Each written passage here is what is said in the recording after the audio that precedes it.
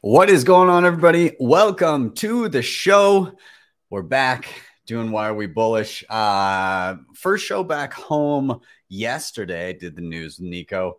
And first Why Are We Bullish back home. I was in LA most of the month for November. I did a few while I was down there, but happy to be home in the home studio and back where I have everything I need. So yeah, very excited for this one. We've got an awesome panel. Very excited to have all these gentlemen on. We'll do some intros in a moment. Of course, this is live. Anything can happen. So I defer to my friend Bill here. We'll do it live. Okay. We'll do it live. Fuck it. Do it live. I'll write it and we'll do it live. Thing sucks. If you have not already, like, subscribe, share, all those things. They help a ton getting this content in front of more eyeballs. And without further ado, I am Ben with the BTC Sessions. This is your daily session.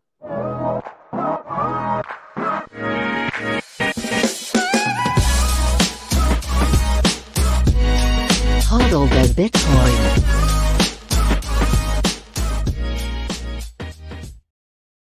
Before we bring in our guests, let's take a quick look at where we are in the market right now. This is the bitbo.io dashboard.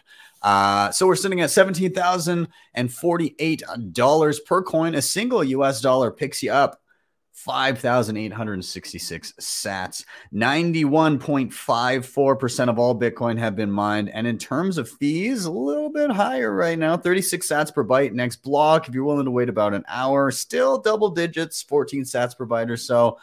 Use that RBF.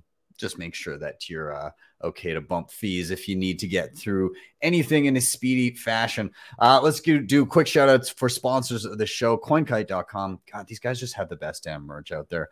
I love my Cold Card Mark IV. It's badass. I just did a workshop on it down in LA. It was fantastic. And I don't know. I'm using this thing all the time. They've got all the great stuff here, though. The CoinKite, the plethora of things that they provide between the open dime and the block clock and the sats card and the tap signer and all the great stuff they have there. So many great toys to play with. And I love securing my stuff with the Mark IV. So anyways, be sure to check them out. CoinKite.com. You can use code BTC Sessions for 5% off everything in the store. Got to give a shout out to new family member in the show, Start9. It's purring behind me on the shelf. I'm in the midst of putting together my tutorial on Start9 Embassy.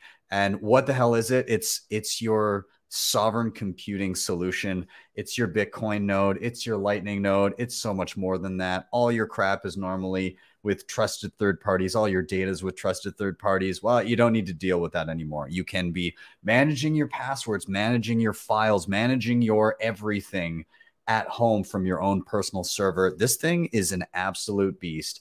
I'm super impressed in what I've seen so far. I can't wait for you guys to see the tutorial. Again, that's going to be dropping at the beginning of next week, but I'm super glad to have these guys as a sponsor of the show. And beyond that, just what they're providing for everybody. I think it's incredible. They've got incredible customer support if you pick up a device from them, which I highly recommend.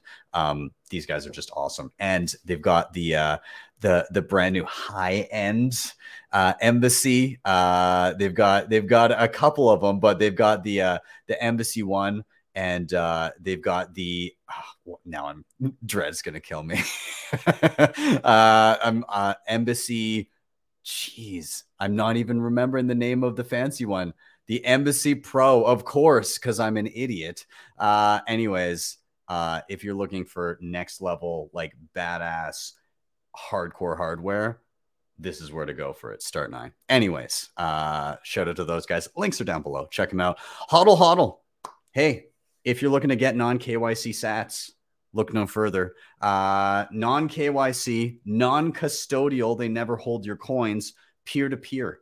So it's the trifecta. It's exactly what you want out of getting Bitcoin, especially if privacy is paramount to you. Then this is where you're going to be ending up to stack sats. They also have their lend program where nothing gets rehypothecated and it all stays within your own keys, escrow, all that kind of stuff. So anyways, check them out, hodlhodl.com.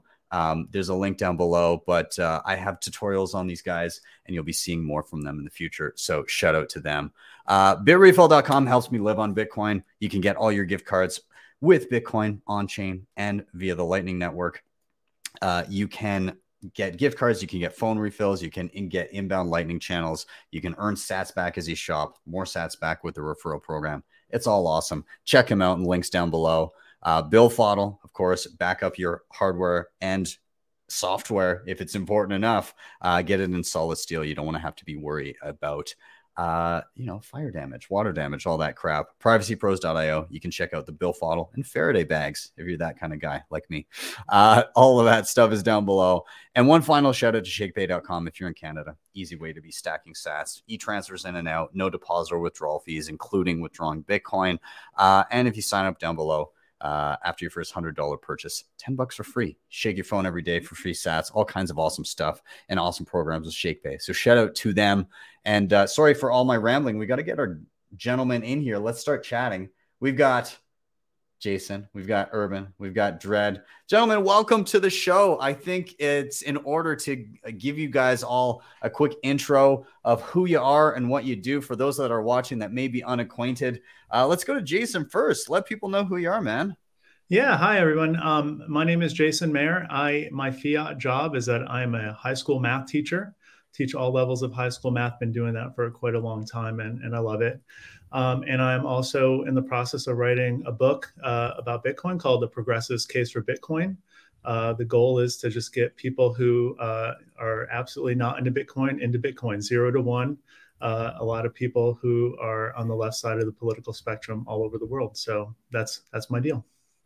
Dude, I love it. I'm glad to have you. It's always, I think, and maybe I'm going to save some of my thoughts for later on because I find, and I'm very much looking forward to reading what you're pumping out. But yeah, very interesting to have all different people from various walks of life come to Bitcoin. So I'm glad to have you here, man. I agree. That's my goal. Awesome. Dread, good to have you back, man. How you been? Hey, Ben. Yeah, nice to see you again, man. Thanks for having me on. A quick intro of people who don't know me. I'm Dread. I'm Jamaican, and I'm a recovering technology consultant, now Bitcoiner, educator, and Lightning pleb, big into Lightning. And now I also, as you were mentioning earlier, work for Start9, doing a lot of servicing and super shadowy coder stuff to try and create this new sovereign internet. So glad to be here. Dude, I'm glad to have you. And yeah, I was gonna say you looked like you might be a shadowy super coder when you came on here. And, I think we all might be a little bit shadowy. So glad to have more shadows. Psychopaths, right? Yeah, exactly. And Urban, first time on the show. Welcome, man. Let people know who you are, what you do. Yeah, so hi everyone. My name is Urban. I work in simulation and video games. And yeah, so my fiat job is medical simulation to help people become better doctors. And as we are going to see later, I think it's relevant for Bitcoin, but yeah, let's discuss more in detail later on. Awesome. Yeah, I love it. It's again, your background and some of the stuff you're working on in your fiat mining job are very interesting in the way it'll relate to conversations later on. So yeah, should be fun. Well, gentlemen, welcome. Thank you for being here. And everybody watching, welcome. Thank you for being here. If you're unfamiliar, this is Why Are We Bullish? Very simple premise. Everybody comes with a reason for being bullish, and the flow of the show is very simple. Somebody's going to drop their reason. Then all together, we're going to riff on that reason. And then number 3, we're going to rotate. So the 3 R's, reason, riff, rotate. Very, very simple. I am going to get us started this week with my reason for being bullish. And yeah, so this is something that I've been noticing more and more. There was a if I'm not mistaken, I think it might have been Corey Clipston that wrote a blog when he launched Swan, or in and around the time he launched Swan, about an intransigent minority of Bitcoiners, that threshold that needs to be hit in order to basically make Bitcoin take off. And some of the reasoning behind that was, hey, if you look at societies, once you get kind of like a 3 or 4% ratio of people who will not budge on a particular topic, you can help kind of influence the trajectory of that society. And so some of the examples, like in Canada and North America, all of the food, or most of the food, the majority of the food, is kosher. And it's something that in general doesn't really affect a lot of people, but it's easier to say, well, we'll do this one thing, and everybody else that's just kind of buying their regular food, it doesn't really affect them. They don't really care. But then the people that are the most passionate about this thing, that need kosher food, well, they can easily access it rather than having to provide separate options for everyone. Didn't make a lot of sense. And same thing, I believe in the UK, everything, or there's a lot of stuff that is halal. And so you get to a certain point where there's a certain subset of the population that would really like to have something and won't take something else. And it makes more sense to just kind of say, well, if nobody else cares, we're just going to kind of integrate it in. And the idea is that if we get enough Bitcoiners with a meaningful, enough of their kind of heart and soul in this thing, that want to see it succeed and are willing to go to certain lengths in adjusting the way that they live to partake in the Bitcoin economy, and actually maybe opt out of the legacy economy, then you get to a point where it becomes easier to integrate Bitcoin into everything to help accommodate those people that refuse to partake in the way things used to be. And then you start to see sweeping changes, I would say, for the better across most of society. And I think I'm bullish on this week because I'm starting to notice it's working. I'm starting to note, and like part of this is we get the blow ups and we get the people that are kind of doing our job for us a little bit in an awful way. They're predatory towards people that may not have fully understood the difference between Bitcoin and other things yet. And so they fall prey to some of these scams and some of these Ponzi schemes, and that ends up being their cost of tuition. And that's unfortunate, but it then in the end, it makes it easier to point out the differences and say, yeah, that sucks that you got burned. You're welcome here. This is why there's a large opposition, or why we feel so strongly about what we do. But just in general, this kind of past cycle was the first time that I've seen people come into the quote unquote crypto space and very quickly shift Bitcoin only, like sometimes in a matter of months, sometimes in like a year and a half. That was not the case prior, I'd say, to 2020.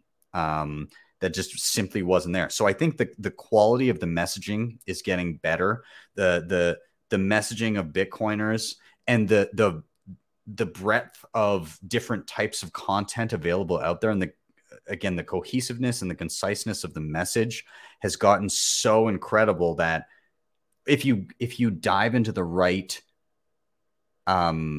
if you hone in on the signal and you get the right material in front of the right person, it's very hard to argue with. And they've come very quickly to the same conclusion as a lot of us have.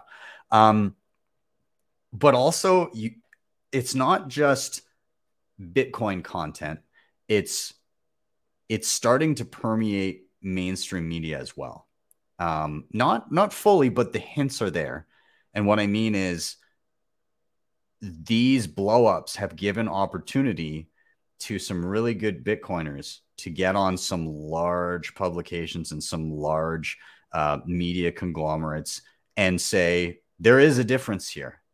And here is the difference. We're going to explain it to you in bite form. And some of the people that get up there and do these short interviews knock it out of the friggin' park in like 2 minutes. And I'm continuously astounded that some people can get up there and concisely convey that message and not only that, but corral the conversation to be able to get out the necessary information to plant those seeds. And I don't see this lessening. I see it growing. And I think that intransigent minority is closer than we expect. I think that it will continue to compound from here. I don't know when we reach escape velocity, but the trajectory is promising in my eyes. So that's why I'm bullish this week. I think that we've made big ground over the past couple of years, and I think we will continue to make more ground at a faster pace in the years to come. So I'm going to open it up to you guys. What are your feelings on kind of where we are in terms of helping people understand Bitcoin versus all else? Anybody can jump in.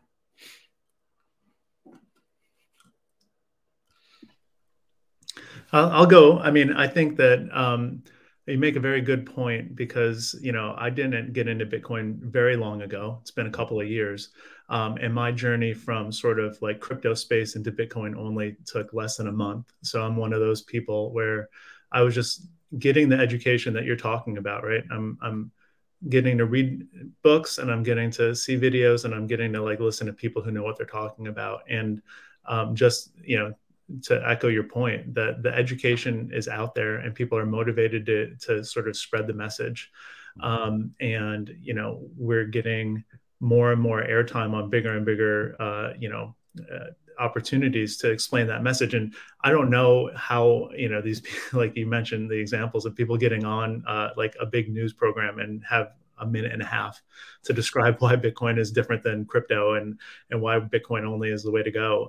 But they do, and they do a great job. So I agree with everything that you said. I think that, I still see hurdles in the way of people just going Bitcoin only, right? Like it's not easy yet, but we can kind of, if you zoom out and look at the space and see what's happening during even now, like a bear market where, people aren't FOMOing left and right. It's just sort of like, what am I building? What kind of UX am I building? What kind of experience am I using, for my users? And so I think that we're knocking on the door of something great if we can keep building a better experience for people and making it easier. It's possible to live your whole life Bitcoin only right now, but it's not easy. You have to be committed to it, as you say, right? So as you get those sort of like people who just won't budge added to the people who are like, oh, well, this actually is easier, then you're going to sort of see that tipping point pretty quickly, I think. So I'm also bullish for in the same way. Awesome. Dred, what are your thoughts here? Do you think we're going in the right direction, or are there things that you like or don't like or think we can improve upon?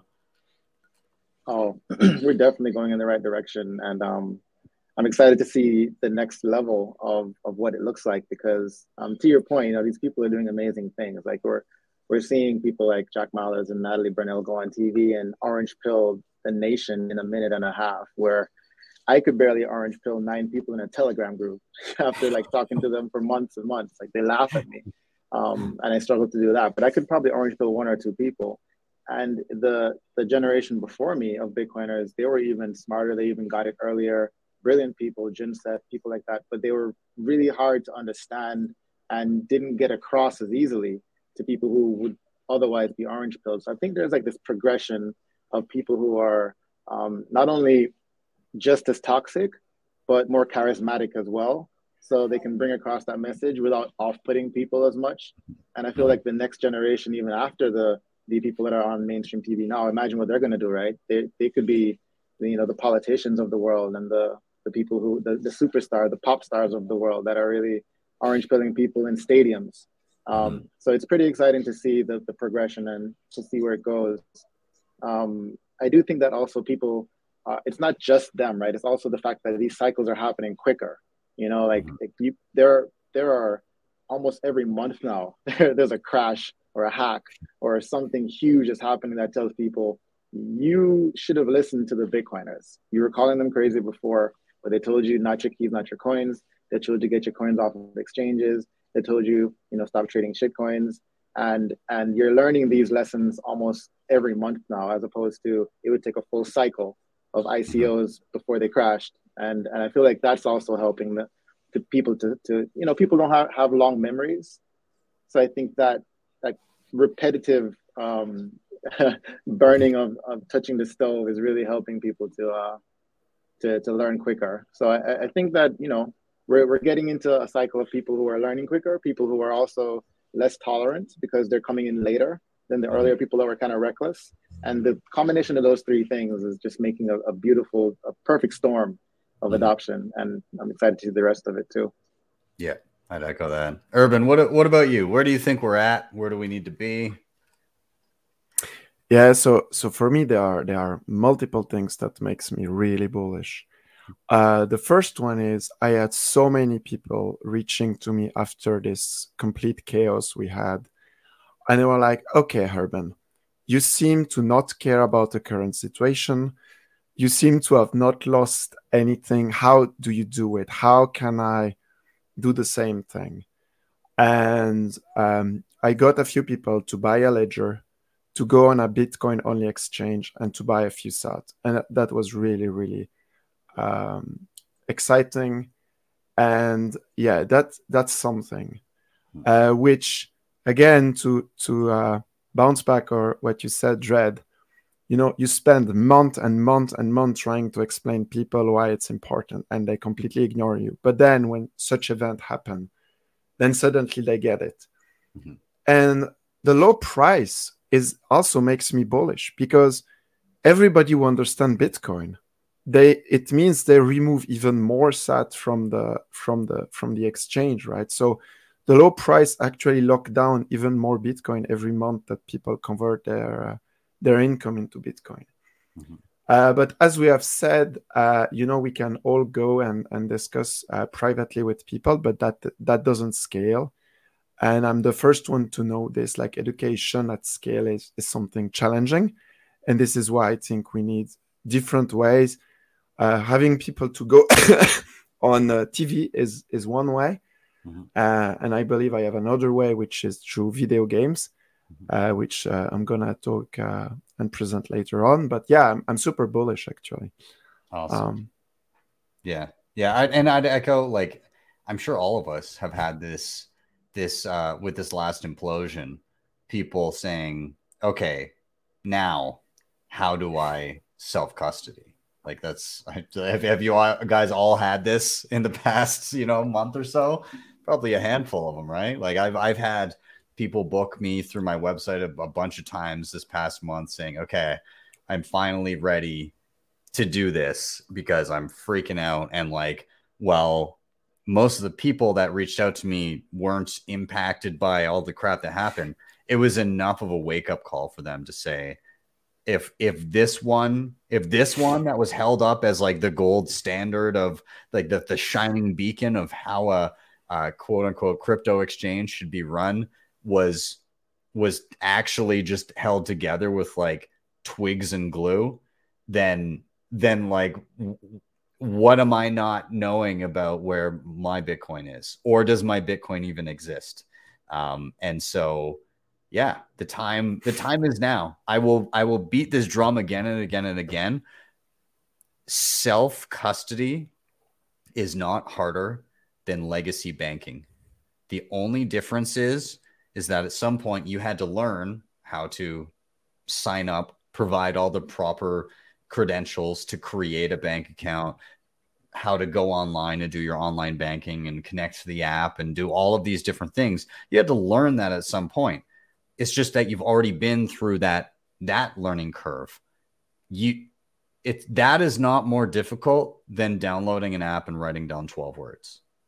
You can do it. Yeah. I trust. Yeah, and if you look at, for instance, when you see sometimes people in those religious school, like madrasas and Christian school, they can, you have like children that can read you the Bible like by heart, and they learn it, and they are, if people are able to recitate the Quran or the Bible by heart, they can remember 12 or 24 words, no problem.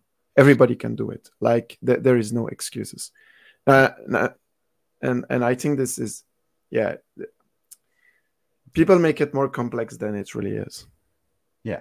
And again, one of the arguments I hear is, oh, well, we can't secure things properly, like physical things. I think that's bullshit. If it's important enough, you can do it. Like most people, you have a passport, right? And when you're traveling, if you're somewhere, you do not lose that passport while you're abroad. If you do, there's actual consequences. Now, I'm not saying it never happens, but most people assign enough importance to that document to say, like, I need to get home when I have a flight. Or, if you're a parent, and I was talking about this the other week, if you're a parent, you have kids, you don't lose them. Being a parent is very complicated and involves a lot of responsibility, but it's important enough that you spend the time to make sure you don't just lose your children. So like, and they run away from you. All you need to do is put something in a secure location and remember where that place is. It won't run away from you. So I if you have kids and you're responsible for those kids, you're responsible enough to hold your own wealth, I would say. And I think it's just sort of a cultural thing too, right? Like if you want to gain the benefits of Bitcoin, you need to have some responsibility. And you're right, it's not hard. People can do it. And to your point, since FTX imploded, I've had tons of people reach out to me like, okay, like how, like, can you walk me through this? But I've also had people who should have been reaching out to me and haven't, right? So I'm not like, I'm going out to other people that I know, like, hey, you know what? Like, you should be asking me how to do this right now. So, it's an ongoing thing. And I think, if we can sort of lead people to where they need to go, and understand the importance, and you're right, like, it's not hard to protect 12 words and to put it someplace secure. You just prioritize it, right? And this is something that's important, and you should take it seriously. And if you do that, then it's absolutely no excuses not to at this point. I'll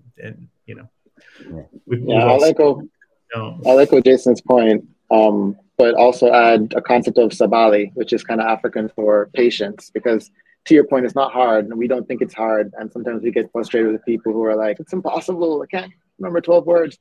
But we just have to have patience because they're on their journey as well. And I mean, they started off by making the mistake of being on a exchange, but that was just a naive mistake, not a mistake of malice or, misintent.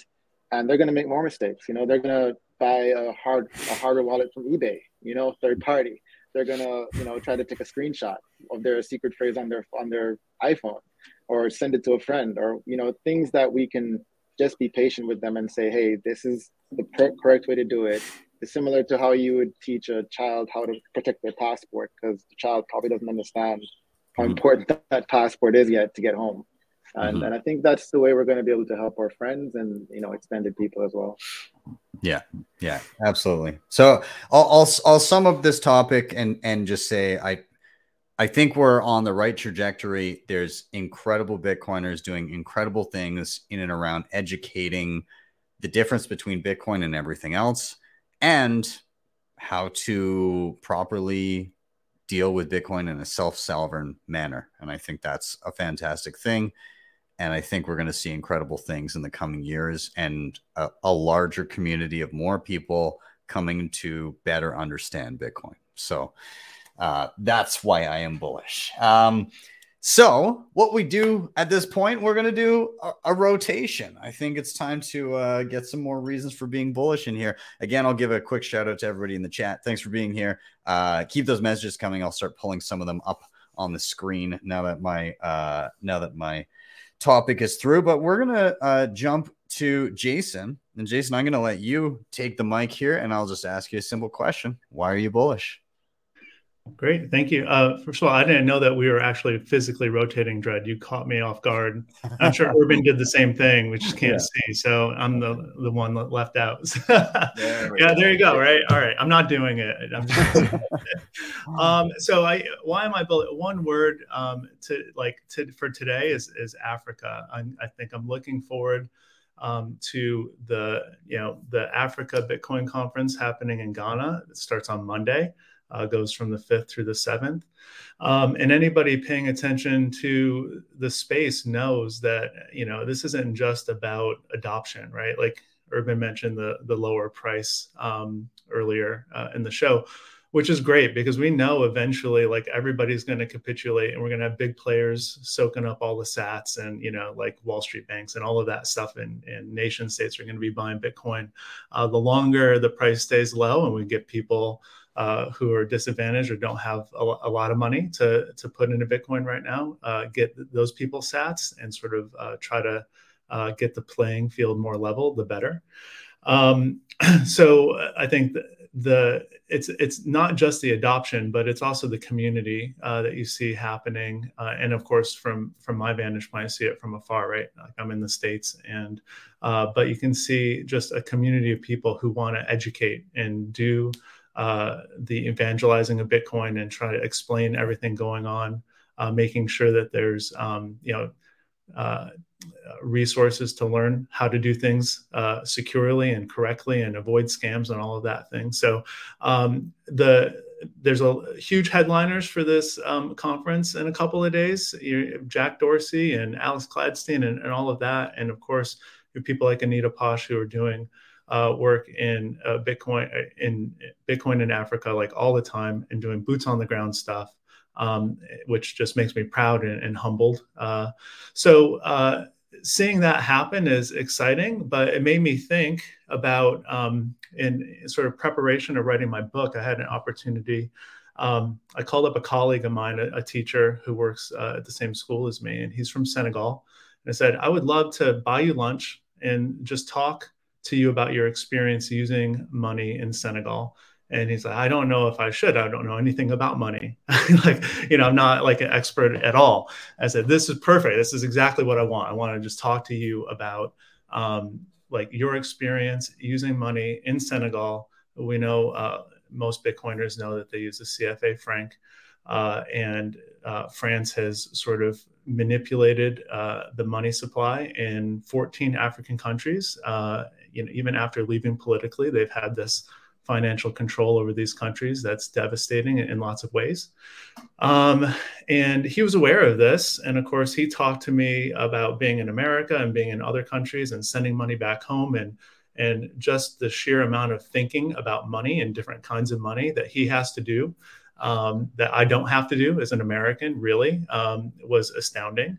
And, he shared with me sort of some exciting developments in Senegal and also some surrounding countries. But, his experience was in Senegal of like almost all of the young up and coming politicians in Senegal are completely aware of this sort of neo-imperialistic CFA franc harming African countries. And it's something they talk about to people, and young people are paying attention. And he said a couple of decades ago, it was only the most educated people who even understood that money was from France or it was being controlled in Paris and that kind of thing. And he said today, almost everybody knows. I said, well, are people into Bitcoin in Senegal? And he said, I have no idea. And of course, I do know that there is a growing amount of people in Senegal and a lot of other African countries are starting to get into Bitcoin as an alternative.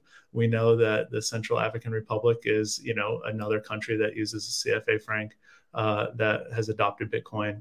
And who knows what the next things, down the pike are. So, seeing, like I said before, not just the adoption, but the community that's happening in Africa and this new conference that's happening and the education and the people going and doing really good work to get Bitcoin known on all over the continent, coupled with that conversation that I got to have face to face with somebody who has real life experiences using money and the challenges of that.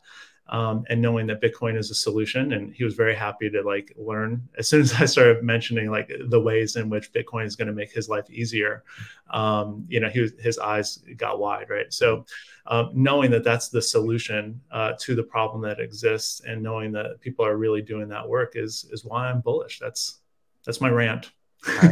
That was great. And so one of the things that stood out to me there is it's interesting because it seems like no matter where on the globe you go or who you talk to and where they're from, there does seem to be this increasing awareness of how broken the money is everywhere. So bringing it back to the West, you see people using terms that they never used before. Fiat. That's a term that up until the past, couple of years, you would never hear that in conversation. If somebody said fiat, most of the people in the circle would be like, what the hell are you talking about? It's happening a lot more. People are beginning to like the money printer go burr meme was not a Bitcoiner meme. Like it's people are realizing the joke that is the system. And it's very interesting to hear that the same thing is happening, in places like Senegal, where traditionally they definitely aren't learning this in schools. So something is happening where people are learning to dig deeper into topics that maybe they are purposely kept in the dark about, and they're beginning to ask the right questions.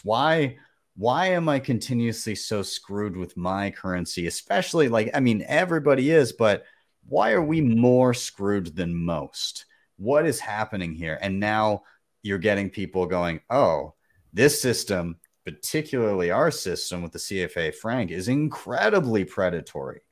It's siphoning off the fruits of our labor to an overlord, more or less, right? It's siphoning away all of our time and our assets, and it's again like just to see people understand that and see the root of the problem is huge, in my opinion. But I don't know. What do you guys think? Like Urban, Dread, what do you guys want to add in?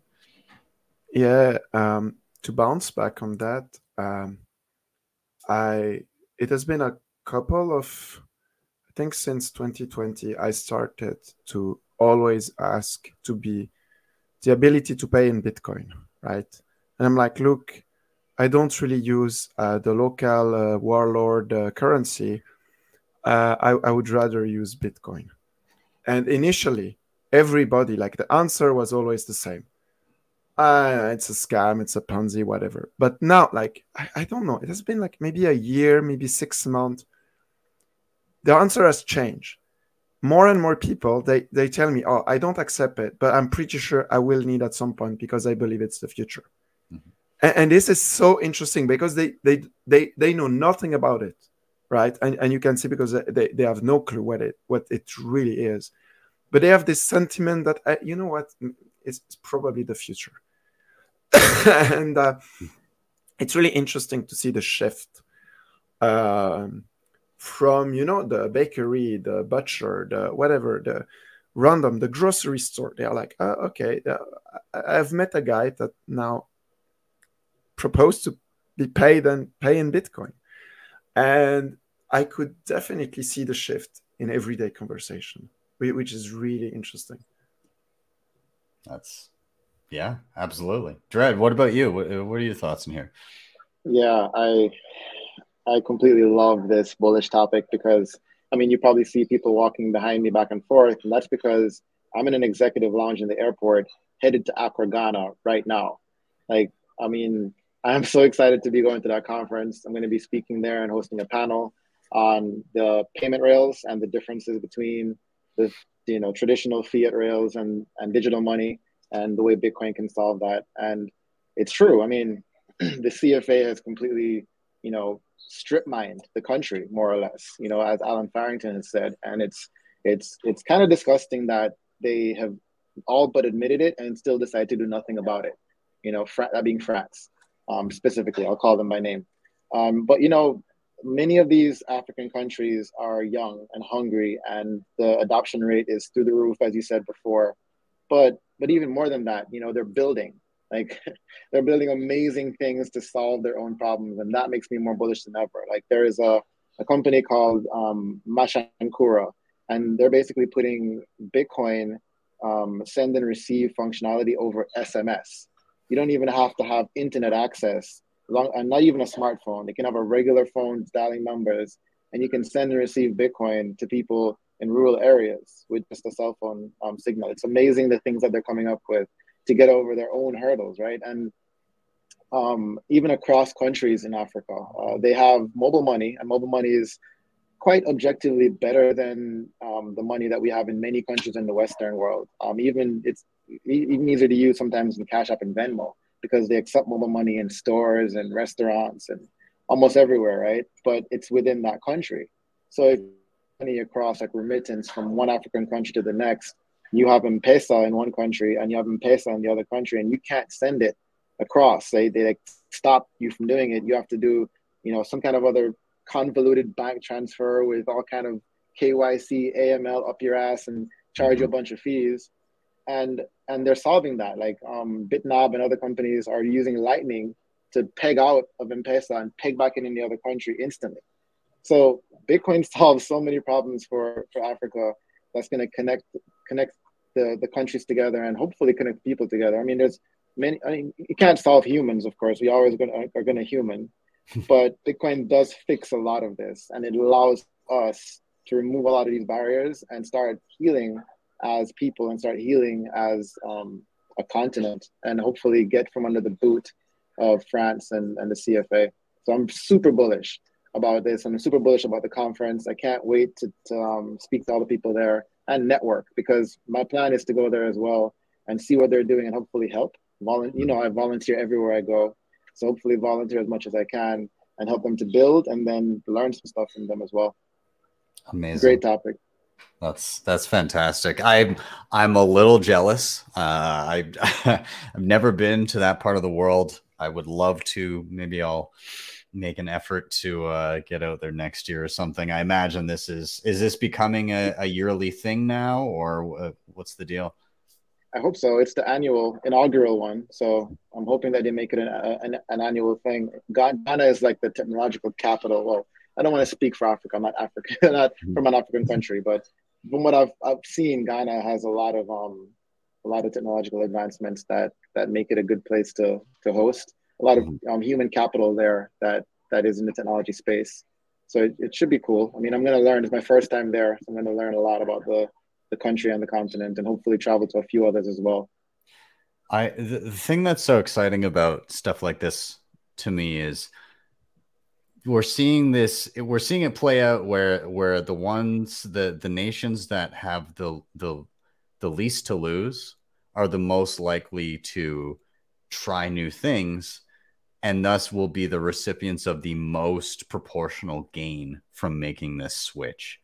And it's going to be an incredible thing over the next decade or two to see some of these nations that are realizing how exploited they're being, like how much exploitation is coming from kind of their overseers, and then running a parallel system and realizing the freedom and the ability to actually retain the fruits of their labor is going to be massive. And the shifts and the change in the quality of life in a lot of these places is going to be undeniable.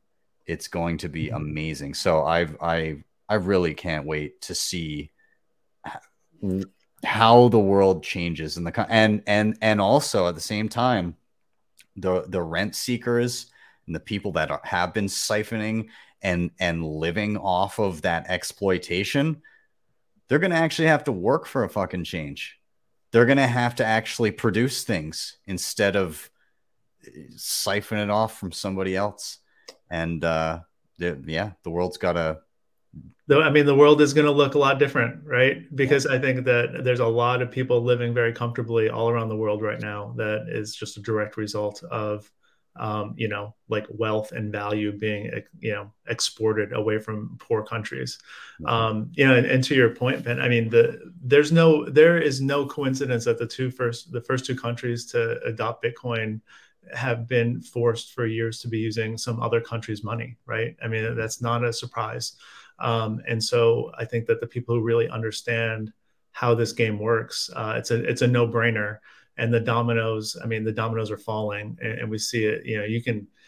Those people who are paying attention are seeing dominoes fall, and it's just going to keep happening. So, obviously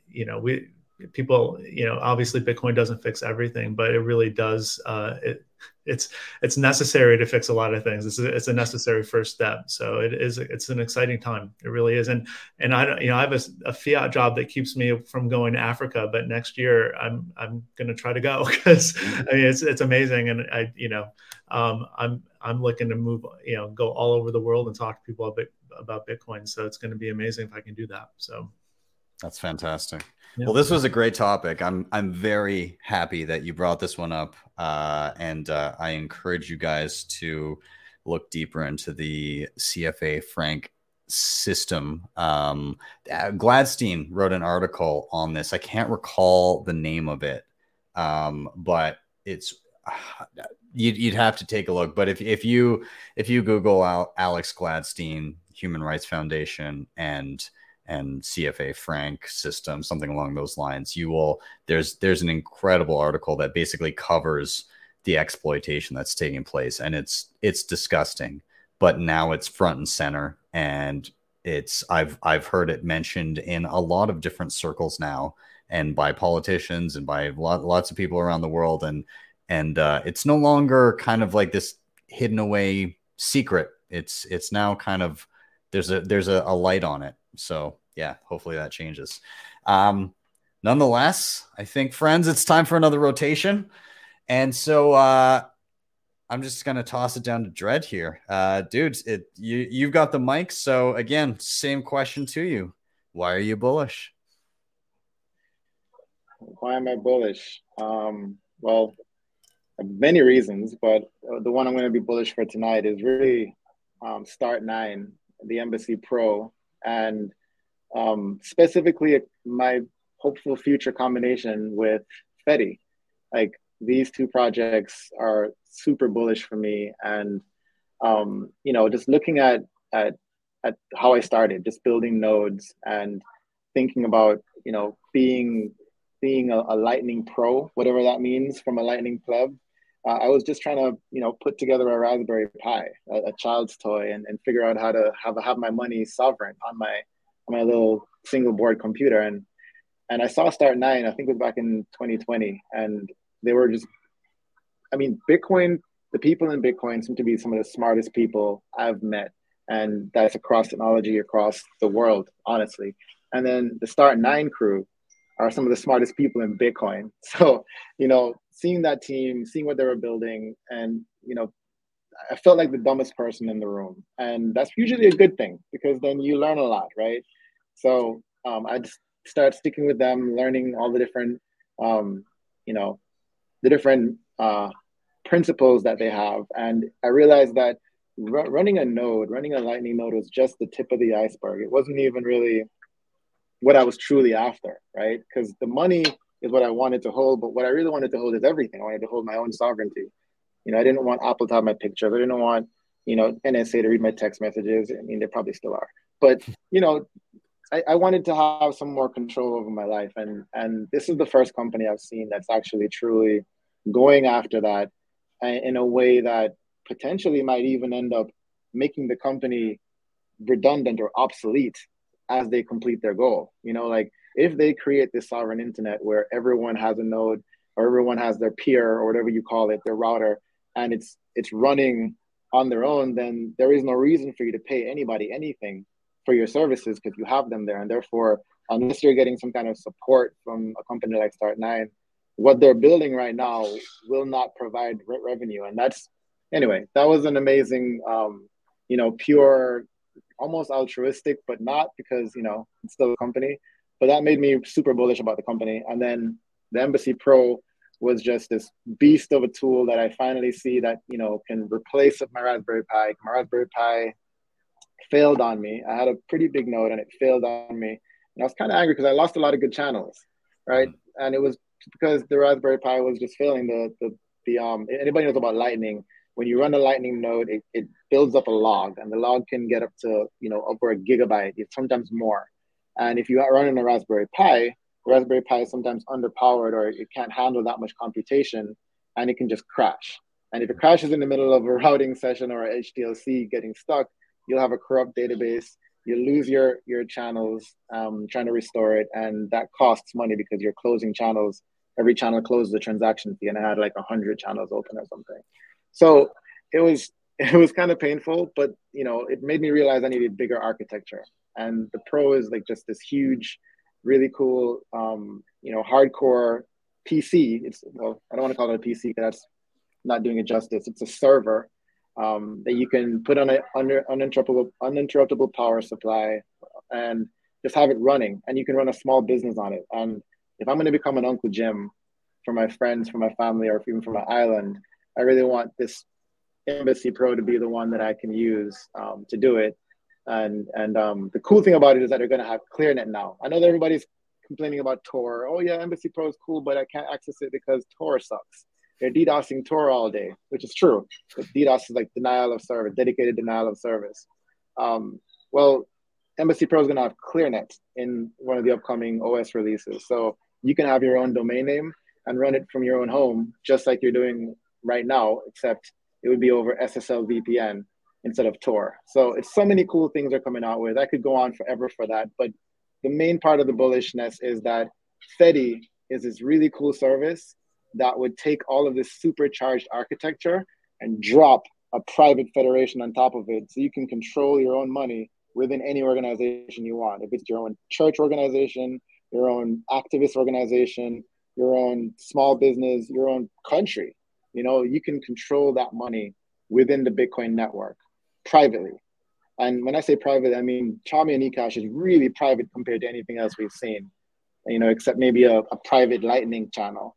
So just the two of those combined just makes me super bullish. I'm super excited to talk to the guys in Ghana about Fedi and see how I can build this thing together with them. So this is, I love this. And so when you say Fedi, you're talking about like what Obi's working on? What Obi was working on, yep, Fedi Mint. I think the repo or the project is called Fedi, and they're using Fedi Mint. Mm-hmm. Or vice versa. I don't remember exactly. Yeah, that would be right. Yeah, Fedimint is the protocol, I guess, and then Fedi would be the product that Obi is building on it. But it's really interesting because like I didn't quite understand Fedimint, or like I just was unfamiliar, and I watched a couple of his talks and just kind of understanding like how you can effectively have like a multi-sig with various key holders, but then you can have people that actually provably own even like fractions of a UTXO, and even the key holders of the multi-sig don't actually know what you as an individual hold, and you can then withdraw at any time. And then further, like, so any transaction between you and any other individual within the Fedimint is private. And then my understanding is that you can link different Fedimints together via Lightning channels as well, if I'm not mistaken, and they can interact with each other. Is that correct? Yeah, I know they can interact with each other for sure.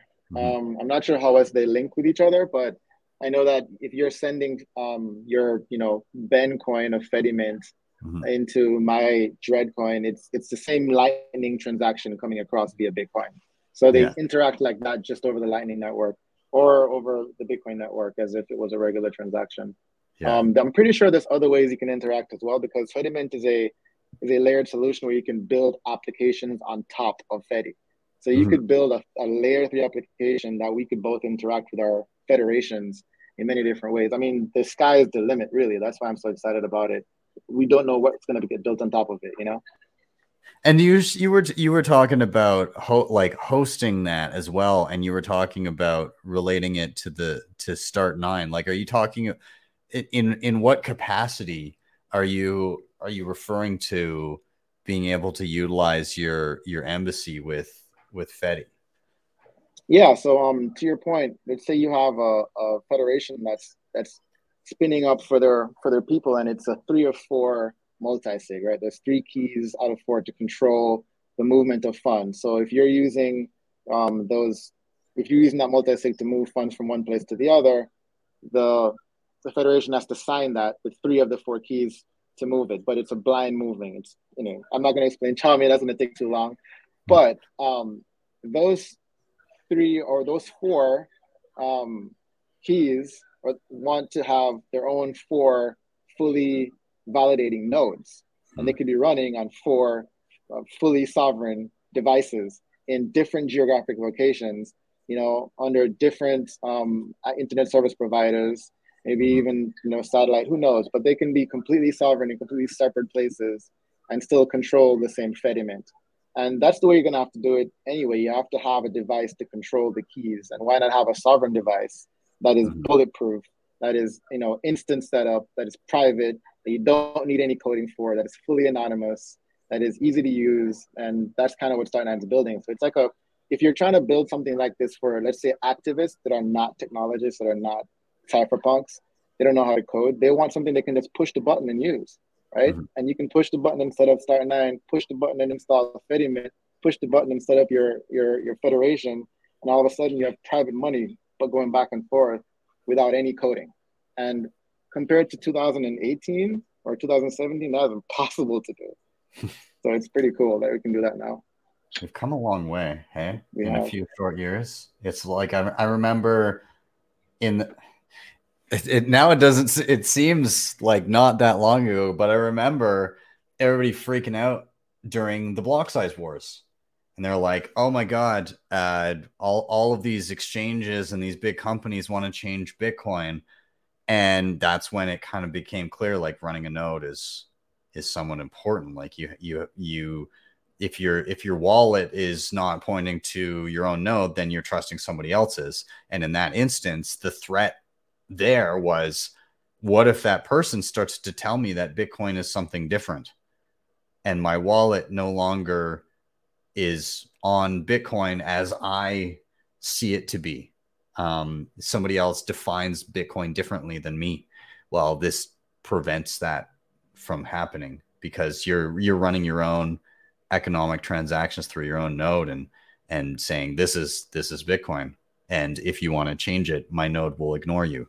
And that's particularly important when you get to the level that you're talking about, where you might have an adversarial nation state, right? Like if it's the CFA franc system, you know, you've got an adversary that wants to defend that, and may go to lengths of trying to corrupt the data on the, you know, for you on the monetary system you're trying to use to opt out. And so when you're fully self-sovereign like this, or you have a Fedimint that is utilizing self-sovereign stacks like this, then that can be prevented. And that's huge. That's massive, actually. And the nation state attack is real. And that's why running it in different geographic locations matter. So you can have not just one validating node that, you know, the blockchain, the time chain is correct, but you have 4. So if one gets corrupted, you have 3 more that are validating the time chain and telling people, you know, this is what it really is, and you're still safe. And I don't know. I feel like this is kind of military grade, as Jason Pilar would say. This is military grade, you know, technology that we're using here to protect our money. And it's not a weapon, but it's definitely, you know, the best defense I've ever seen against the state. And I'm bullish that it's going to work. Yeah, absolutely. I want to get thoughts from maybe we'll go Urban and then we'll go Jason. But Urban, do you have any thoughts about kind of what we're talking about, having that self-sovereign stack, and the way that this kind of, you can build things atop it, things like Fediments when necessary, or just the general idea of self-sovereignty through tools like this. What are your thoughts here? Yeah, so I think self-sovereignty is important, not just for Bitcoin, but also for the data you have. Having your own cloud, your own server at home is important. And we have seen a big smartphone company willing to nurture some of their phone function when some country ask them to do, as we have seen with the recent protest in China. And it's really exciting to see. And I especially like solutions that are like one box, you plug it in, it works, it's easy to use, you have a web interface. And because this makes it accessible to everybody, basically. And I think this is the big, compared to the previous cycle. So in the previous cycle, you had people, they were building their own node with like Linux machine, Raspberry Pi, and they were like putting together, like virtual machine and Docker image and all of that. But this is complex, right? I mean, it's a job, if you work in a company, there will be a sysadmin doing this full time to make sure it's running smoothly. And having more and more of those solutions, it's really great. I'm a big fan of Synology, which is a proprietary. So it's not open source, it's proprietary small home server that you can plug, and it runs like a Linux distribution with some web UI. And to me, this is a good first step into being sovereign with your data. It's like, okay, now my backup is on my own device. And seeing those devices like Start9, like Umbrel, like others, that make it so easy to have the exact same experience, but for Bitcoin, which is targeted with like, you have your own node, you have a Lightning node, it's automatically updated, it's easy to use. I mean, it's really great.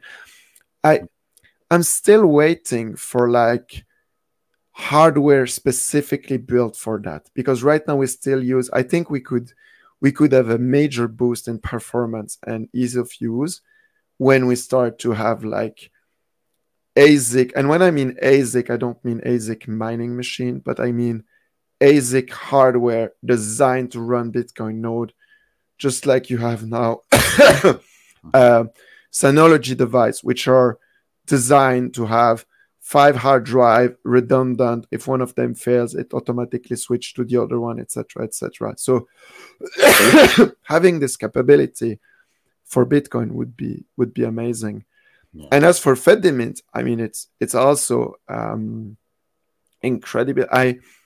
I'm sometimes afraid of the mempool, like people being locked out of Bitcoin, because one of the things that in the long term makes me not so bullish is high fees, constant high fees that would lock out certain people with UTXO that are too small. This is one of the things that scare me off at night. It's like you have your $200 in a UTXO and you cannot move it because the minimum fee on the meme pool is like 300 or whatever, US dollar. And having things like Fedimint, Lightning, sharing UTXO in a trustless way is definitely things that help, partially help this, sorry, to have less congestion on the main chain and to keep it for like more important. Because, if you are in a Fedimint thing, you don't care if there is high fee on the meme pool. And then if you can do atomic swap and things like this with other Fedimint network, you also don't care because it's all off-chain. But then if you want to buy a house or like a big thing, you want the security of the blockchain, and then you're willing to pay whatever 50, I mean, who knows the price, right? But you're willing to pay for it. Yeah. And I think it's important that we build this now when the meme pool is not full, when it's cheap to do transaction, because we have time to experiment. We have time to do mistake. rather than in the future when everything is full, and then it's extremely hard to do anything. Yeah, I'd agree. But I mean,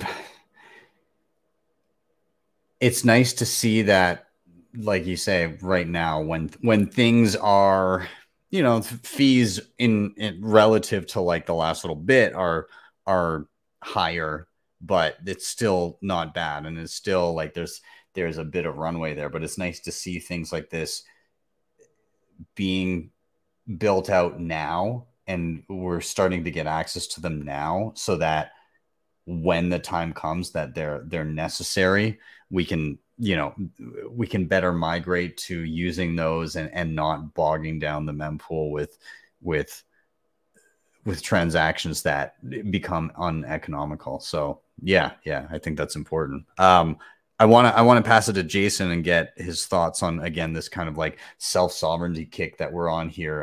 Do you anything that stuck out to you here? I mean, I think that, you know, we always talk about not your keys and not your coins. And I think that for a lot of people, like the next level is like, you know, running your own node. Like I have mine behind my shoulder here that only exists because of BTC sessions, right? Like it's the only way I was able to do it. And it's not hard.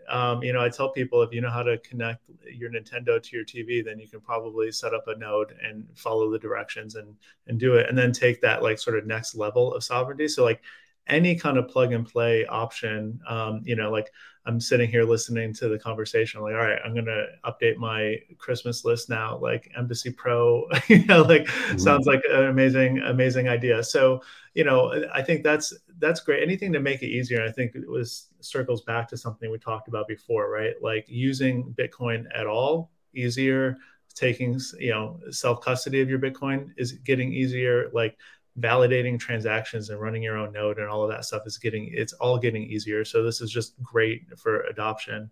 In terms of Fedimint, like I'm not certainly not an expert, but you know, I distinctly remember the moment in the grocery store when I was listening to Obi talk about Fedimint and explaining it. I usually listen to podcasts when I'm doing grocery shopping, and I just stopped in the aisle and like, yeah, I was like, oh, I need to focus on this. This is like a big deal. You know what I mean? I usually just sort of do my grocery shopping and just listen to people talk about Bitcoin. No big deal. And just grab the Oreos. But I just stopped in the aisle and was just like thinking, and I just distinctly remember it, like, this is such an amazing layered solution that's going to give access, you know, Bitcoin access to people who don't have it. And, you know, as Urban was saying, like, you know, as fees go up or as a mempool gets large, you know, just these off-chain solutions that still sort of prioritize, you know, security and privacy and actually like maintaining Bitcoin, you know, philosophy is super important. So you just want to echo all of that. It's super bullish that all of this stuff is getting easier. And whenever there's a plug and play option that actually like maintains the philosophies that we really care about, then that's a win for us. Yeah, I absolutely. Just to kind of round this topic out, I would just say to anybody that's maybe curious and feel like, oh, I don't know if I know enough to go down this road.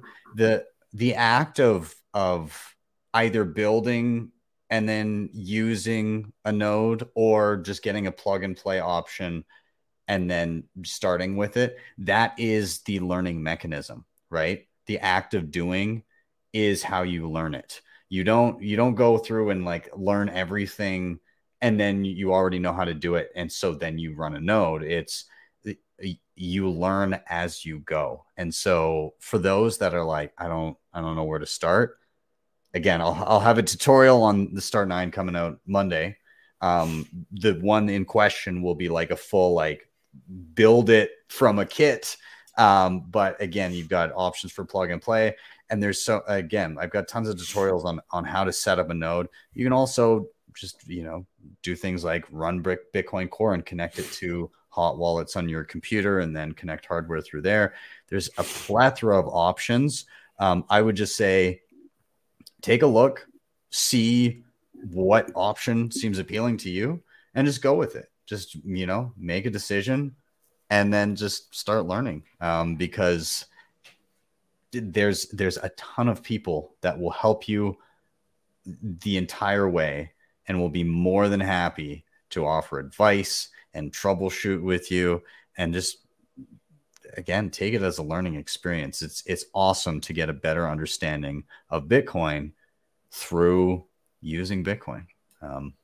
So I'll wrap. And to add one thing to that is you don't have to do it all at once either. Like, these nodes can do a lot, but you can just start with. Oh, did we cut? just lost. What was he gonna say? You can just start with, what do you figure? Connecting, booting it up and connecting a hard wall. Hot wallet. Oh, there you are. You cut with. Right. You can just start with. What do you want to start with? You can just start with passwords. You can just start with downloading or getting your plug and play and get vault warding and protect your passwords, and that's it. You don't have to do everything at once. Or you can just start with Bitcoin. But the point is, just start, to your point, just do it. There's no class to sign up for to figure out how to do it. Just do it, but do it slowly. Get used to one thing at a time. And eventually you'll have your entire life in your own hands. Mm-hmm. Awesome. Yeah. And whatever you do something that you can do again and again every day. Mm-hmm. Because if tomorrow you're like, okay, I route everything through 5 Tor relay and VPN and all of this, and it's super slow, and after 2 days I want to shoot myself in the head because it's too complex, right? Then it's not useful, because you will just go back to use Google and to use all the convenience. So do an easy one, see how it goes, and then add progressively more things. And if it's too complex, you can always go back a bit. But it's not like it's not binary. It's a scale, and do things that initially helps you, like password manager. Yeah, as you mentioned, it's a big one. It helps you. You don't have to remember all the password, and that already helps, right? And then you can move to the next thing, etc., etc. Yeah, I agree. So there's your action item, everybody watching. Take that leap. It's not that hard, and again, start it step by step, one foot in front of the other. So time has come. We're going to do our final rotation here. Everybody in the chat, again, thanks for being here. I'm seeing people talking about building their nodes and that they're running them, or they're curious about running them. So yeah, guys, dive in. Why not? But we're going to do a rotation here. We've got our final entrance. And so, Urban, I'm going to toss it to you, and I will just cue you up by saying, why are you bullish? Okay. So this is a bit of self-promotion, but I think you will all love it. So as we have discussed during the past hour or so, Bitcoin is not that hard, but there is one critical thing that makes it really different from a lot of other technology, which is it's permanent. Sometime when you do a mistake, if you mess up something, it might lead to you losing money. It might have a bad experience, and it's hard when you're a beginner to know where are the tricks and where are the things that you need to be careful with. And we can compare this to other industries that have similar issues. So if we go to like surgery or airplane pilots, it's in a way it's similar, right? If you fly into the mountain, then it's gone, right?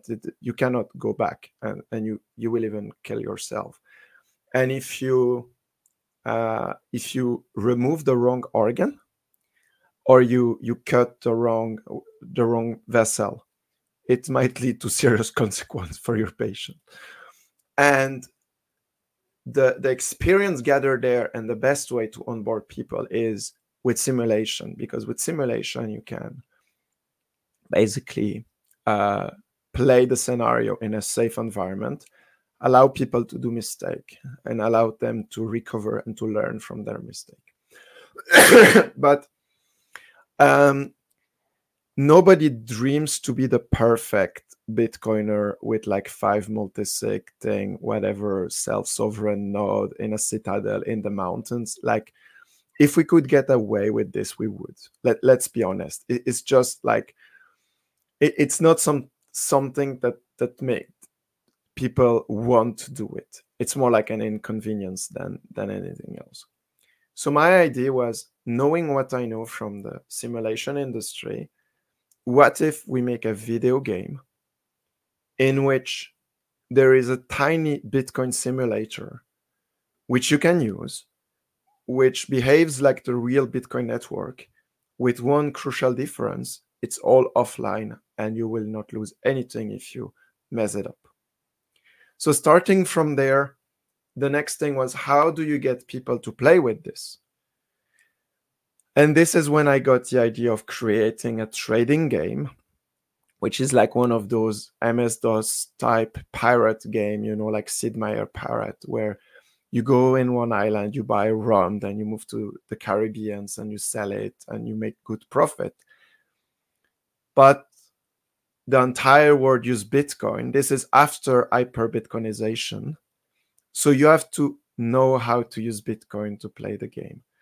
But because it's there is no real money, there is no microtransaction, there is no like bullshit like this. It's also it allows you to do mistake, and you can always restart the game and start a new session.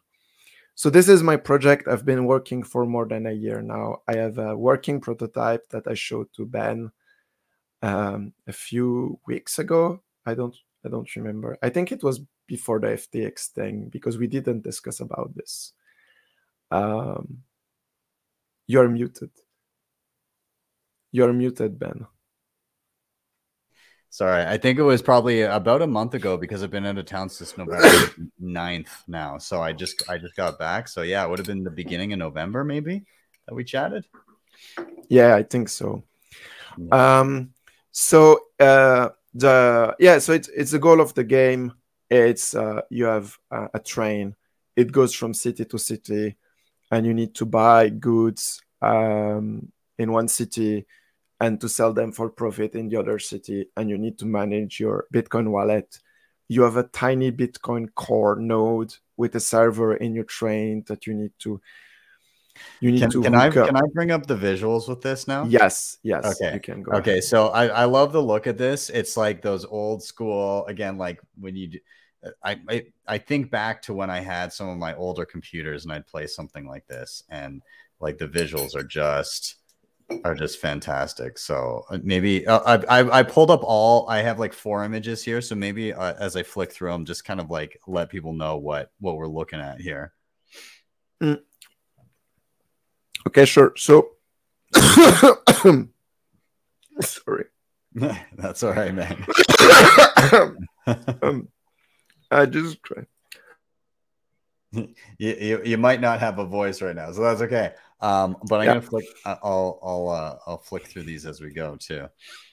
So there you see 2 of the cities. So I don't want to entirely spoil the scenario, but the planet Earth stops rotating.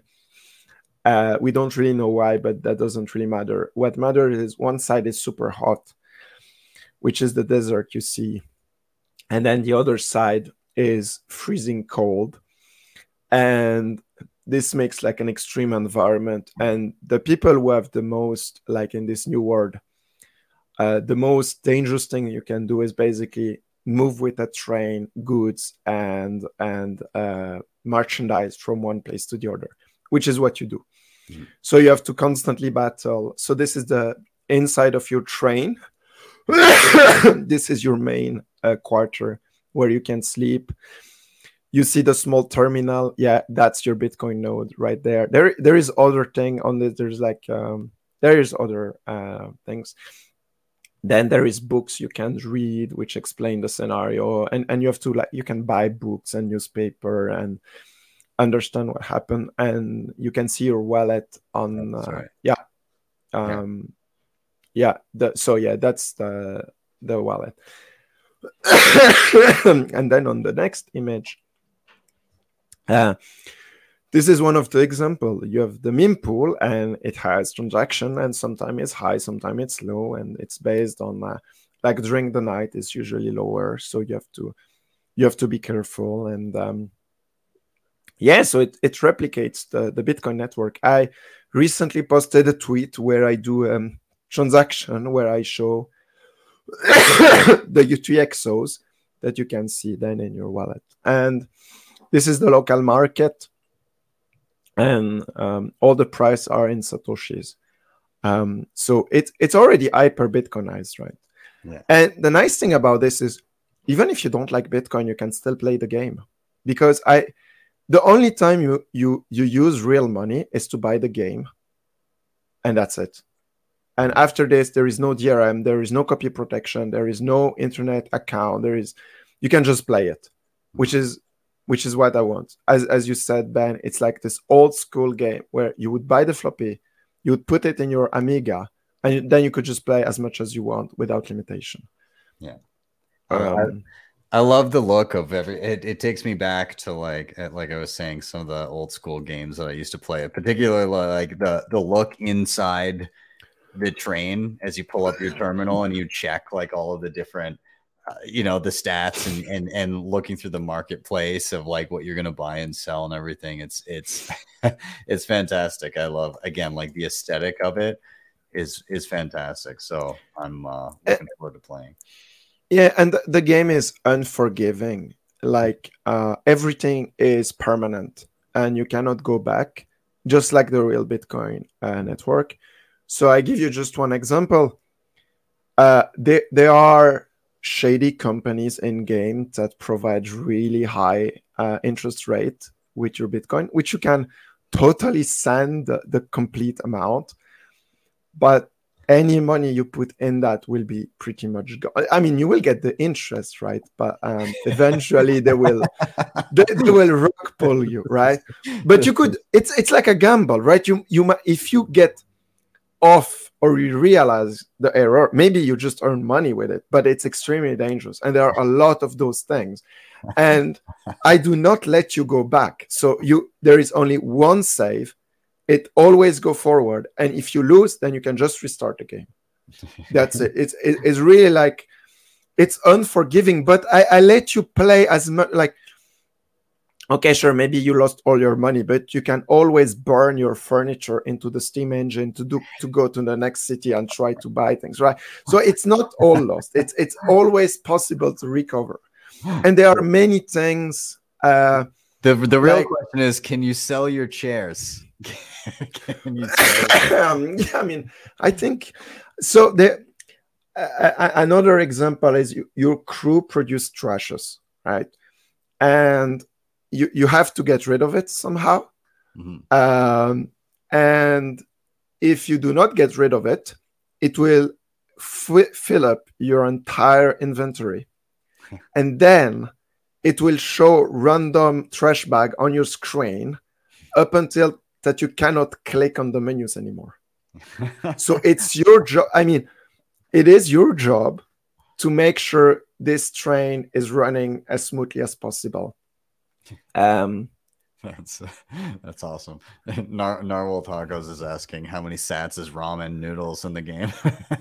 I have to check. I don't know, but I mean, is that an actual menu item? Is it a real thing you can get? I mean, there are instant noodles.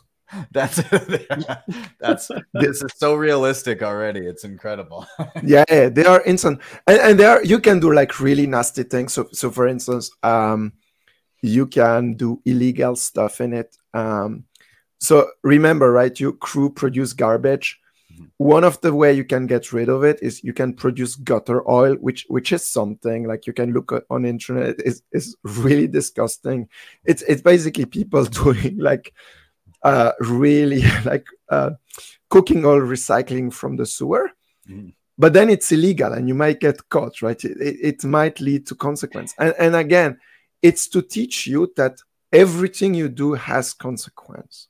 Because in our society, we like, if tomorrow someone will throw a chunk of gold in a volcano, they will blame the volcano that they cannot recover their chunk of gold. It's like our society, we are collectively, we don't want to be responsible for anything.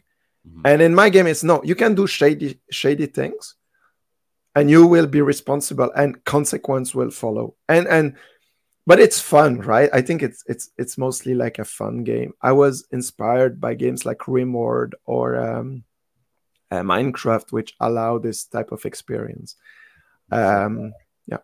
It's like the game of life, but like future dystopia and super unforgiving. It's it's fantastic.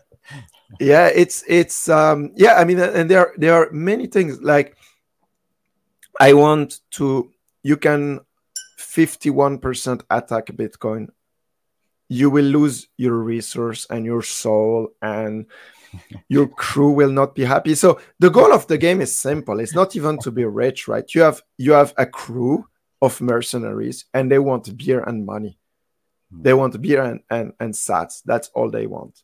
So in order to provide them this, you need to trade, you need to do things. And if they don't have, if they are not paid and they don't have beer, they are not happy. So that's the entire goal of the game. But then you have like various way you can achieve. And the game is right now, there is a working alpha.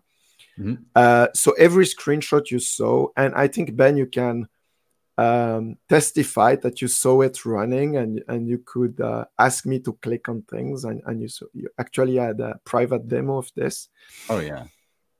So the game is right now what I'm looking is for funding, because I am working every day after my fiat job.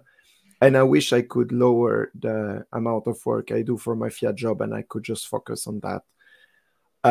Because, yeah, I mean, this would make onboarding people on Bitcoin scalable. Because when you go to your Thanksgiving or Christmas dinner or whatever, and you annoy all your family about Austrian economics, that just doesn't work. That, as we said in the beginning, like we spend month and month trying to have people moving out of exchange, and then it needs a big Ponzi so that people finally get awake. But with this game, you can have the experience of the Ponzi, and you can try it yourself, and you can lose all your money, and then you can learn, okay, maybe I shouldn't do this, right? I love it. You have a Tally coin, so I'm going to give a shout out to the Tally coin. You're raising funds to build the orange pill simulator. But yeah, if anybody likes the look of the game and you want to help get it out the door, then yeah, there's a Tallycoin page. Just go to tallycoin.app and then search orange pill simulator or at Real Urban Hacker, and there's a whole description of and like screenshots and everything of what it's gonna look like. But I don't know. I think it looks awesome. Yeah, it looks pretty fun, and I think it's a unique way of teaching people about Bitcoin, and like you said, allowing them to screw up without like really screwing up. Also, somebody really thinks it's a fucking great idea in the comments here. So, but yeah, I don't know. Like, I'm all for stuff like this. This would be something that I would play around with for sure. And I mean, if you're a whale, you want the worth of your Bitcoin to be worth more in the future. What would be the best way is you invest a tiny bit of it to make a cool video game. And maybe this is the video game everybody plays before Planet Earth is hyper Bitcoinized. Yeah. I mean, this makes me really bullish, but like seriously, this is like super fun, innocent way to learn. And I mean, obviously I'm the one making the project, so I love it, but I think it has so much potential. Yeah. Cortic was like, why call it a coin? And Tally, what the fuck? Tally coin is just it's a fundraising page where you can connect your own node and receive donations, or people can like fund your project either on chain or via Lightning. But Tallycoin isn't directly associated with the game. It's just a page where you can raise funds and stuff. But yes, So I want to get thoughts from maybe Jason first. I don't know what have you are you much of a game player, or were you as a Yeah, I mean, my first reaction is nostalgia is a drug, man. Like seeing the imagery for the game for the first time, I've never seen it before, is just amazing. It brings me back to my childhood. So, and I first of all, so like Urban, this is a great job. Like I think that it's an interesting project, and I think that if you try to educate people by gamifying it, and in particular, this isn't sort of like beat you over the head with like Bitcoin, right? Like you're not like the game isn't memorizing like Bitcoin memes. It's actually like you're accomplishing something else, and Bitcoin just happens to be part of it. And to make it into a game is a great way to learn. Like I have kids, and they're half of their screen time has to be educational because that's how they learn math, right? like literally playing a game, and my kid gets hooked on it because he's into the game thing, but he's learning multiplication, right? So this kind of fits that narrative, and I love the style of it because it looks just like the games I was playing when I was a kid, and I think it's a fun thing. It's a fun way to get people involved. So kudos to you. It looks awesome, and I'm glad I got to see it tonight. Awesome. Yeah. So, sorry, Urban, go ahead first. Yeah. Thank you. I got a lot of great feedback about the art, and thank you so much, because I design. I now I'm paying people to help me, right? So I have 2 other people working with me and helping me. One programmer and 1 artist. But it's I think it's a testimony to our craftsmanship and my team that is helping me to pull it off. And this is really I'm really proud for me and for them to hear this. And it has a bit of Bitcoin culture in it. I will just give you one example. You can mine in the game, not just Bitcoin, but like steel and stuff like this. And there is one way you can get rid of your trash is there is a trash dump somewhere, and you can just put it there, and basically they just get all the trash. It's the way you get rid of the trash, one of the way. And you can also mine in there, and what you do is if you mine in there, you will get trash. So my expectation is that nobody will do it, but there is a very, very slim chance that you can find an old hard drive with 8,000 Bitcoin. and I know I cannot give this back to the guy who lost them. And in a way, I want to say thank you to him, because he taught like his unfortunate adventure. I want to give him a hug because it's so cruel what happened to him. But the reason why now we care about our keys is because we all read the story. And in a way, for me to be able to recover his wallet in game was like, I want once to give a copy of the game to him and to say, hey, maybe there is a bit of closure in this, right? So you can actually, one of the way you can cheat the game, but this is really hard to get because it's like very rare, is you go there, you mine, you find it, and then you learn how to recover the seed phrase from a place you input it in your wallet, and then you can sweep it off and you get 8,000 Bitcoin, which in the game is like you are multi-trillionaire because now Bitcoin is worth so much. But yeah, so there are a bit of Bitcoin lore into it. But again, the game is not about Bitcoin, because Bitcoin is just the money people use. This is just boring in the game. It's just, whatever. Everybody use Bitcoin. You just have to use it as well. What's funny is the story is all the things that can happen to you. I can't wait to see the first screenshot of the guy in the game who actually finds the 8,000 Bitcoin. I think that'll be hilarious. Yeah, that's great. I'll toss it to Dread, man. Any thoughts, comments, questions in regards to the game? I've been a gamer for most of my adolescent life. Kind of grew up around computers and gaming, and this, like Jason said, brought back a lot of nostalgia, a lot of good feelings. Back when, to your point, you didn't have to log on to the internet to play a game. You played it on your computer by loading 7 or 8 floppy disks. So that was really cool to see that it's brought back to those roots. But I've also been waiting for a while now to see gaming really truly integrate with Bitcoin.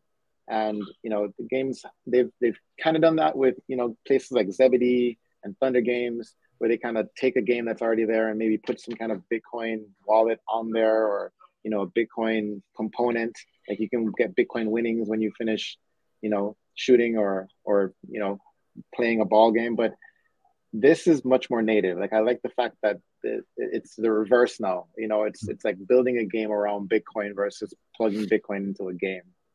And I love that about it. And I hope that there's more like it. I know that the Jeremy Rubin and the Judica team is working on a similar, not similar, it's different, but it's a mining game where you get it's resource management. You set up mills and mines and try to use different wind, solar panels, etc., to mine Bitcoin.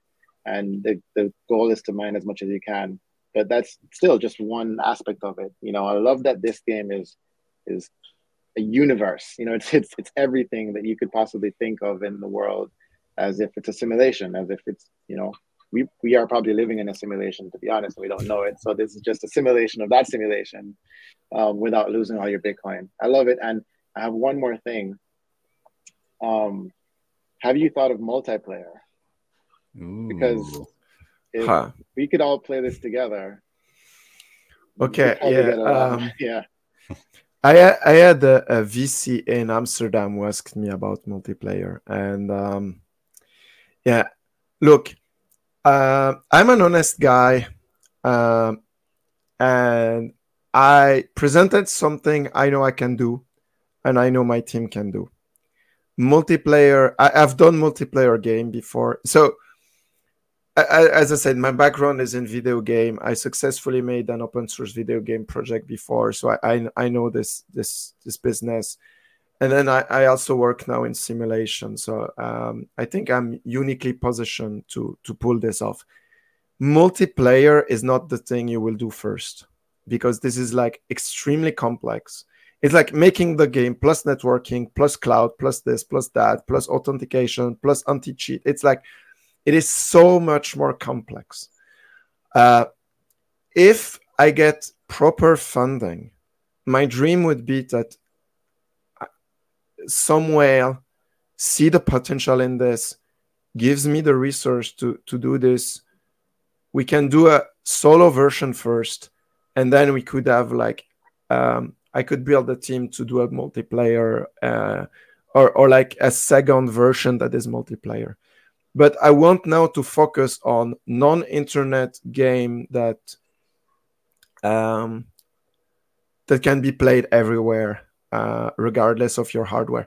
The name of the game right now, it's more like a code name, because the name of the game might not be even Bitcoin related. I mean, it could be like Train Pirate Simulator or whatever, but the current name is the Orange Pill Simulator. Which you will find on my blog, and urbanhacker.net, by the way, is my blog, if you want to check it out. Awesome. So yeah, multiplayer, not now. Yeah, one day, if we get enough. yeah. I mean, if I get funding and stuff, sure. But even if I get funding, that will not be the first thing I do. Yeah.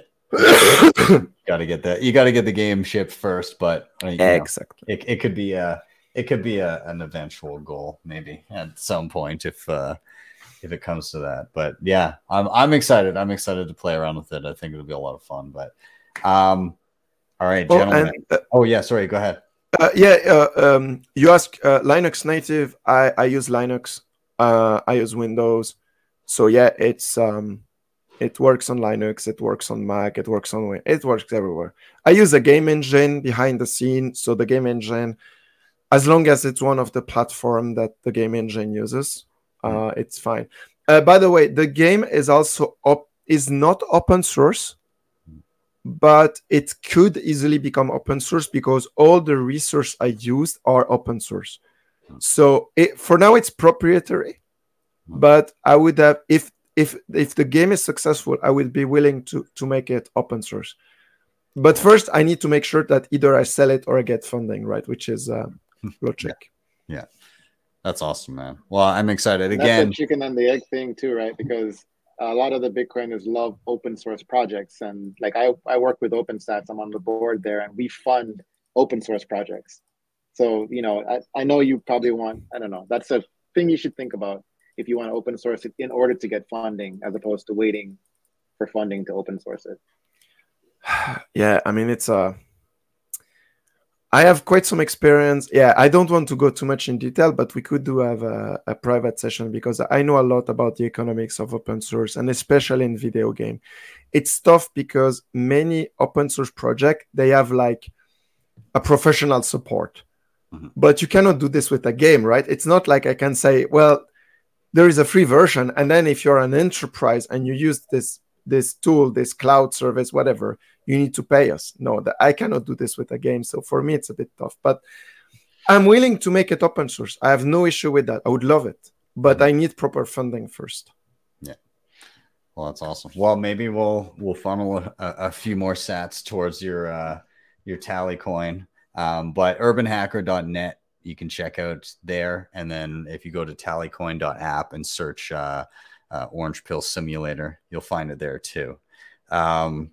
All right, so gentlemen, I'm gonna start rounding this out. All I'm gonna do just for the tail end of the show here is really quickly, I'm just gonna go do a quick round of any final thoughts, or if you have like a recommendation that you want somebody to check out, whether it be like a book or a video or a blog or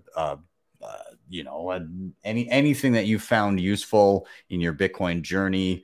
Really any final thought that you may want to offer, and then where people can find you would be great. So let's do a quick round. Again, my final thoughts here. I mean, our focus here has pretty much been, again, like the proliferation of Bitcoin through society in various means, whether it be people maliciously targeting individuals, forcing them into a position where they need to learn, or whether it be people around the globe being able to actually, hone in on the signal and the quality of instruction that people are offering, becoming much better, and and the tools that we all use to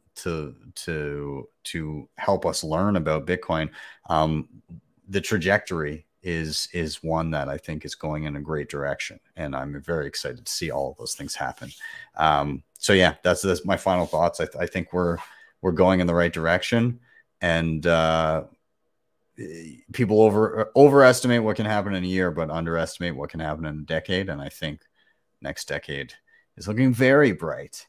But there'll be exciting things in the next few years to come as well. So I'll toss it to Urban first. Any final thoughts, anything that you want to get out before we wrap here? Okay. So I would say people should sometimes think more adversarially. Recently, I was listening to Matt Odell explaining that some guy asked if he could test something on his node, whatever. And he was like, I mean, sure, it's a public node, do whatever. And then he was like, are you fine with the 300 gigabyte of database entry and the log of your Lightning channel? And Matt was like, oh, that was what that's what he wanted to do. And the simple fact that you could do this, right, like remotely. I mean, it was nice, he asked, but we have so many nodes that are kind of open. And I think for me, there is no state that is against Bitcoin yet. Even China is fine with it. Like, to me, a state that is against Bitcoin is like use hard force against people who even remotely looked for Bitcoin on Google once in their life. That's what I mean by adversary. It's not like, oh yeah, sure, we ban mining or we prevent people from not using non-KYC. Well, no, that they're still fine. And I just wish people would think a bit more adversarially. Like, think about what happened in our recent history because people were reading the wrong book. I will not say more because, we keep it, family friendly and everything. But think about what happened in the 40s, right? Just saying. And this was not even a new monetary system. This was a simple book that some people didn't agree with. And I wish people would be more sometimes thinking what is the worst case scenario, and how do I protect myself against this? Mm-hmm. Yeah. But don't get me wrong, I don't want this to happen, right? Nobody wants, but it could. Yeah. I think it's hindsight is always 2020, but if you can try and think out a few steps ahead and just, it's always so tough to assume what's going to happen next, but taking a few extra steps can help insulate you from a variety of different things. So yeah, be diligent, I guess. And one last thing I just forget to mention, sorry. If you want to know more about the video game I just showed, I did a full 1 hour and a half with the podcast Ungovernable Misfit. Nice. Where I explain in detail the project, the reasoning, etc., etc. So you can also listen to this. And if you want a private demo and you have some funding, just DM me on Twitter and we can arrange that. Awesome. Love it. Jason, I'm going to toss it to you next. Any final thoughts, things that you wanted to get off your chest as we wrap the episode? I think circling back to the topic that I was talking about earlier, I think that if you're looking for a resource, I know we mentioned Alex Gladstein's article about the CFA franc. He also has a very new article in Bitcoin Magazine right now about the IMF and the World Bank. All of those things are mentioned in my book that I'm working on too. But he also has a book out now. If you can't wait for mine, then you definitely should be reading. If you haven't already, Check Your Financial Privilege. I'm going to just throw that out as a recommendation to really understand the power that Bitcoin has to help vulnerable people all over the world, and to try to get out of a bubble. If you live in sort of a developed Western nation, get out of that bubble and understand how money is broken. It's broken here, but it's also broken in much worse ways elsewhere. So those are just a couple of resources. If you're interested in the book that I'm writing, it should be out at the beginning of this coming summer. I'm working on an academic calendar, so we're going to drop that at the beginning of the summer, and you can check it out at bitcoinprogressive.com, and you can follow me on Twitter, which is on the screen. So thanks for having me. Awesome. Very much looking forward to that, man. Can't wait for it to drop. That'll be another one to go on my bookshelf here. So awesome. Dread, you get the final word, man. Any final thoughts, things that you wanted to get out before we wrap? Yeah. First, Jason, awesome to see another educator in the space, man. I'm really happy to see the proliferation of that. So glad you're here. And my point's going to be very similar to Urban, but probably on the other side of things, because I want people to, think more adversarially and expect the fight, because the next phase is then they fight you phase, right? But at the same time, don't just talk and hope for people to think differently. Put your head down and start building too. Like cypherpunks write code, and I've been trying to live by that persona for a while now, and just keeping my head down and building as much as I can. Like this is the fight that we're in. We're not going to wait for the state to attack. We need to build the tools to protect ourselves from now, so that we have those tools when everything starts happening. And, you can do that in many different ways. You can do that by running your own node. You can do that by learning to code. You can do that by helping people, educating people. You can do that just by talking to friends and family about this and making awareness. So it's really up to you how you decide to make that happen. But, I think that it's really up to us to build and not just talk. And the article I would recommend would be an article by Roy Scheinfeld, Breeze.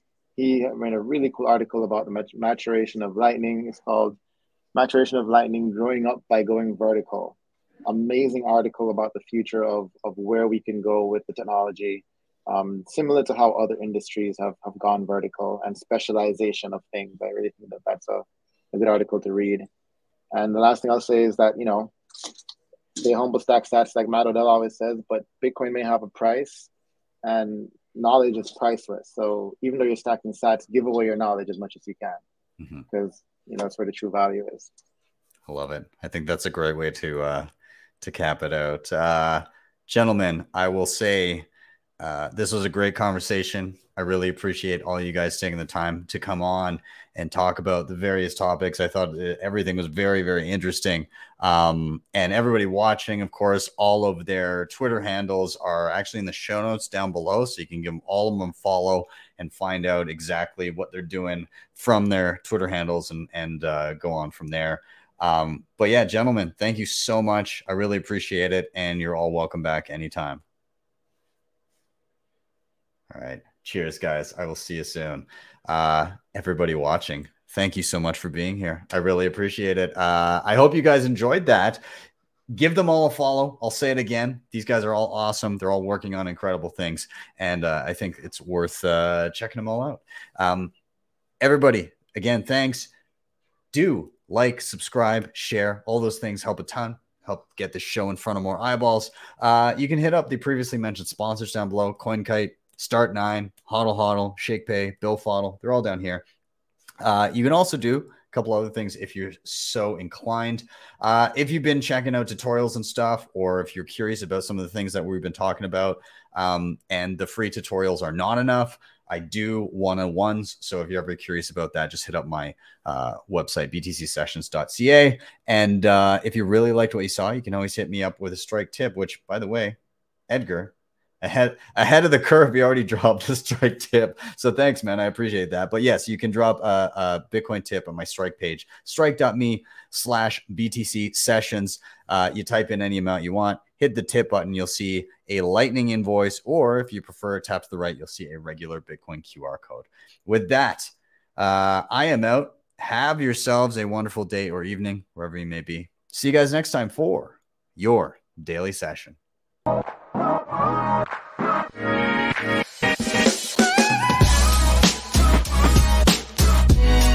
HODL the Bitcoin.